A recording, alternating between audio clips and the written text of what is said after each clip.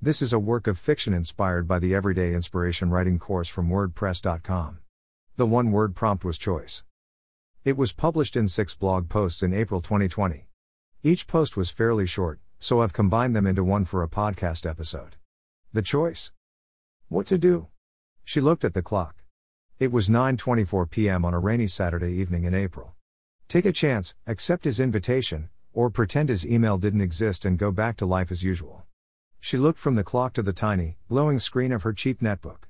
It was for personal use only, and up until today, it had been uncluttered. Her brief glance at the clock hadn't made his message disappear. The screen was so bad, it was hard to read, but if she worked it, she could make out the letters. She already knew what it said anyway. Greater than hi Rita. Greater than it's Matt from work. I overheard you talking to your mom.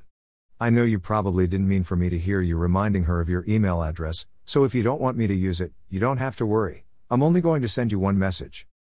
That, Rita thought, was one very good reason not to talk to mom in a room full of nosy strangers, aka colleagues. Why was she even bothering with this? The answer was plain and simple: the choice wasn't a choice. There was no way she should actually consider his offer.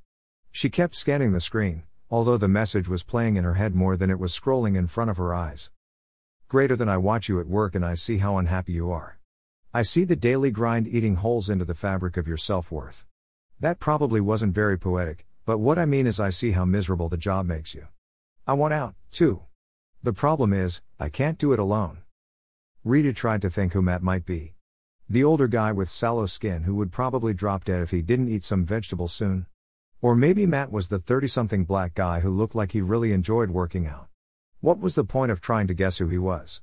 She should just delete the email and forget about him. Greater than I think we'd make a great team. Together, I believe we could make a better life for ourselves. If you're interested in talking to me about this, please let me know and we can arrange to meet for discussion over coffee. Greater than yours truly. Greater than Matt. Was it some kind of marriage proposal he was making, or did he just want to be friends who could help each other leave a career neither of them liked? He sure was right about how miserable she was advertising bad products for unscrupulous clients. Just press the delete button. That was all there was to it. Move the email to the trash, and then empty the trash. Gone. Over. Finished.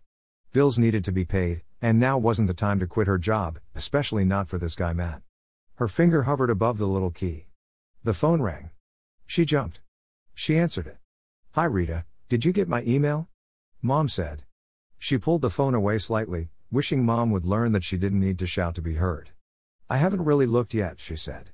Can you check, please? I sent you 3 cute photos of Fluffy. She tried not to groan. Mom was obsessed with her new terror of a kitten. The pics probably showed her climbing the curtains and getting tangled in electrical cords. It was a miracle Mom's computer still worked. Okay. She touched the trackpad carefully, the thing was so sensitive, and managed to open Mom's email without messing anything else up. I got it. Thanks. Well, isn't Fluffy the cutest cat ever? She sighed and said, yes, but I'm tired, so I'll look more carefully tomorrow. Good night. She replaced the receiver, sent the Fluffy pictures to the trash, reopened the email from Matt, and clicked reply. Rita asked Matt to meet her at a Starbucks the next morning. He replied almost immediately, confirming that he'd meet her there at 7 a.m. She tossed and turned all night long. At 5, she rubbed her eyes and paced around her home until it was time to leave. When she arrived, the place was pretty much empty, and she was 15 minutes early. She got a caramel macchiato, even though she really didn't need an even worse case of the jitters than she already had. She sat down and looked around. There was only one man in the place. He was wearing a blue suit and had his head bent over a sleek laptop. A cup of something stood on the table to the right of his computer. Nobody she worked with dressed like that. They couldn't afford to. The thing probably cost $3,000. She looked away from him to the door. It opened, and 2 women came in. She looked at the watch Mom had given her for her 10th birthday. 5 minutes to go until the meeting. She sipped her coffee, and the slight tremor that had started in her hands a few minutes ago intensified. Any second now, the door would open and she'd see the old guy, the guy who loved to work out, or some other guy who would have a plan to improve both their lives. She sipped more coffee. She tried not to look at her watch, but couldn't help glancing at it every 30 seconds or so. Was it slowing down? Maybe it needed to be repaired. She looked at the time on her phone, and it agreed with the time on her wrist. Her left foot began to jerk back and forth against the chair leg. Then her right foot started to do the same with the other chair leg. Come on, hurry up already. Somebody tapped her on the shoulder. Good thing her cup was on the table and not in her hands, or it would have wound up on the floor. She turned and came face to face with the man in the blue suit. Hi, Rita, he said. May I sit across from you? His voice was pleasantly smooth and he was smiling. She nodded. He put a laptop bag down on one of the empty chairs and his cup on the table. His suit matched his eyes beautifully. Rita looked into Matt's clear blue eyes and wanted to ask a million questions, but didn't know where to start. How are you feeling, Rita? His words were soft, mellow, and yet very clear. How long had he saved up to buy that suit? Was he really going to propose to her, right then and there? She picked up her cup and discovered that it was empty. Do you mind if I go get another cc cup of coffee? Not at all. She tried to get up, but found it difficult. She had to brace herself using the table, but finally she was upright. She walked toward the line, which was now 6 people long, glancing back every few seconds to make sure he was still there. Each time, he smiled and gave her the thumbs up. She got in line behind a woman who smelled like she worked in a perfume factory and waited. She spent the next 10 minutes glancing at Matt, who took occasional sips from his large cup and smiled reassuringly at her each time she looked. Finally, she made it to the front of the line. What would you like? I don't know. Well, make up your mind, some of us have to work, a woman behind her said. Sorry, Rita said. I'll have what I just had. Which was? The barista asked. That drink with the funny name. Come on, hurry up, the same woman said. I have a meeting. I'm trying to remember, Rita said. Oh, was it a caramel macchiato? The barista said. Yes, that's right. Which size? The biggest one, please. She managed to pay without dropping her wallet, and then waited for them to make her drink. Finally, she got it and took it back to the table. Matt smiled. So, how are you feeling about work these days? I can't stand it, she said. I hate how we're being asked to advertise all these bad products, and I just feel so drained. I mean, when I go home, you know what I mean? He nodded. Go on, please. I want to quit, but I need to pay my bills. Matt's smile went out.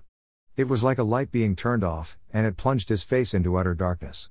His eyes became cold, indifferent blue stones. I thought so, he said, his voice still the same as it had been. You've never met me, so let me introduce myself. My name is Matthew Taylor Hargrave Reed. He got up from the table, and for a terrible instant she thought he was going to extend his hand for shaking, but he picked up his bag instead. I watched your job interview from behind a one-way mirror and I have cameras and microphones in the work areas, so I had no trouble hearing your conversation with your mother during morning break. I've been watching you, Rita. Do you know who I am now? She nodded. Say it. You're the CEO. He nodded, turned and took 3 steps toward the door, looked back over his shoulder, and said, You're fired. Rita watched Matt walk out of the Starbucks and get into a dark gray car. The engine came on and he roared away. She took a sip of coffee, but it tasted awful. Might as well go home, where she could cry unobserved. At least Matt hadn't stayed to watch her reaction. The door opened, and a beautiful woman came in. She had strawberry blonde hair, a heart-shaped face, full lips, and was smiling. Rita recognized her right away from the picture on her blog. Maybe she'd listen. She left her cup on the table and walked over. Excuse me, she said, are you Gloria? Yep, that's me. Do you have time to talk? Sure. On or off the record? You have a nice house, Gloria said, as they got out of their cars, each with a cup in her hand. Thanks. It wouldn't be hers for much longer, what with no job and the outstanding mortgage payments. She showed Gloria into the kitchen, went and got her laptop, and came back and sat across from her. While the computer started up, Gloria sipped coffee. The desktop finally materialized out of the electronic gloom, and Rita opened up the email from Matt. She turned the computer to face Gloria, who put down her cup and began to read. After a minute, she said, Thank you for showing me. Do you mind if I read your reply? Sure, go ahead. Gloria clicked the trackpad and said, Oh, I'm in trash. Those cat pictures are so cute. Is that your kitty? No, that's Mom's new kitten, Fluffy. That trackpad jumps around as much as she does. Gloria laughed. Got it? Here we go. Okay, I've read everything. So what happened when you met him? He's the CEO. Matthew Taylor Hargrave Reed. He'd been watching me all along. He fired me. What a dirty trick. I wonder if he's done it before. Have others been dismissed that you know of?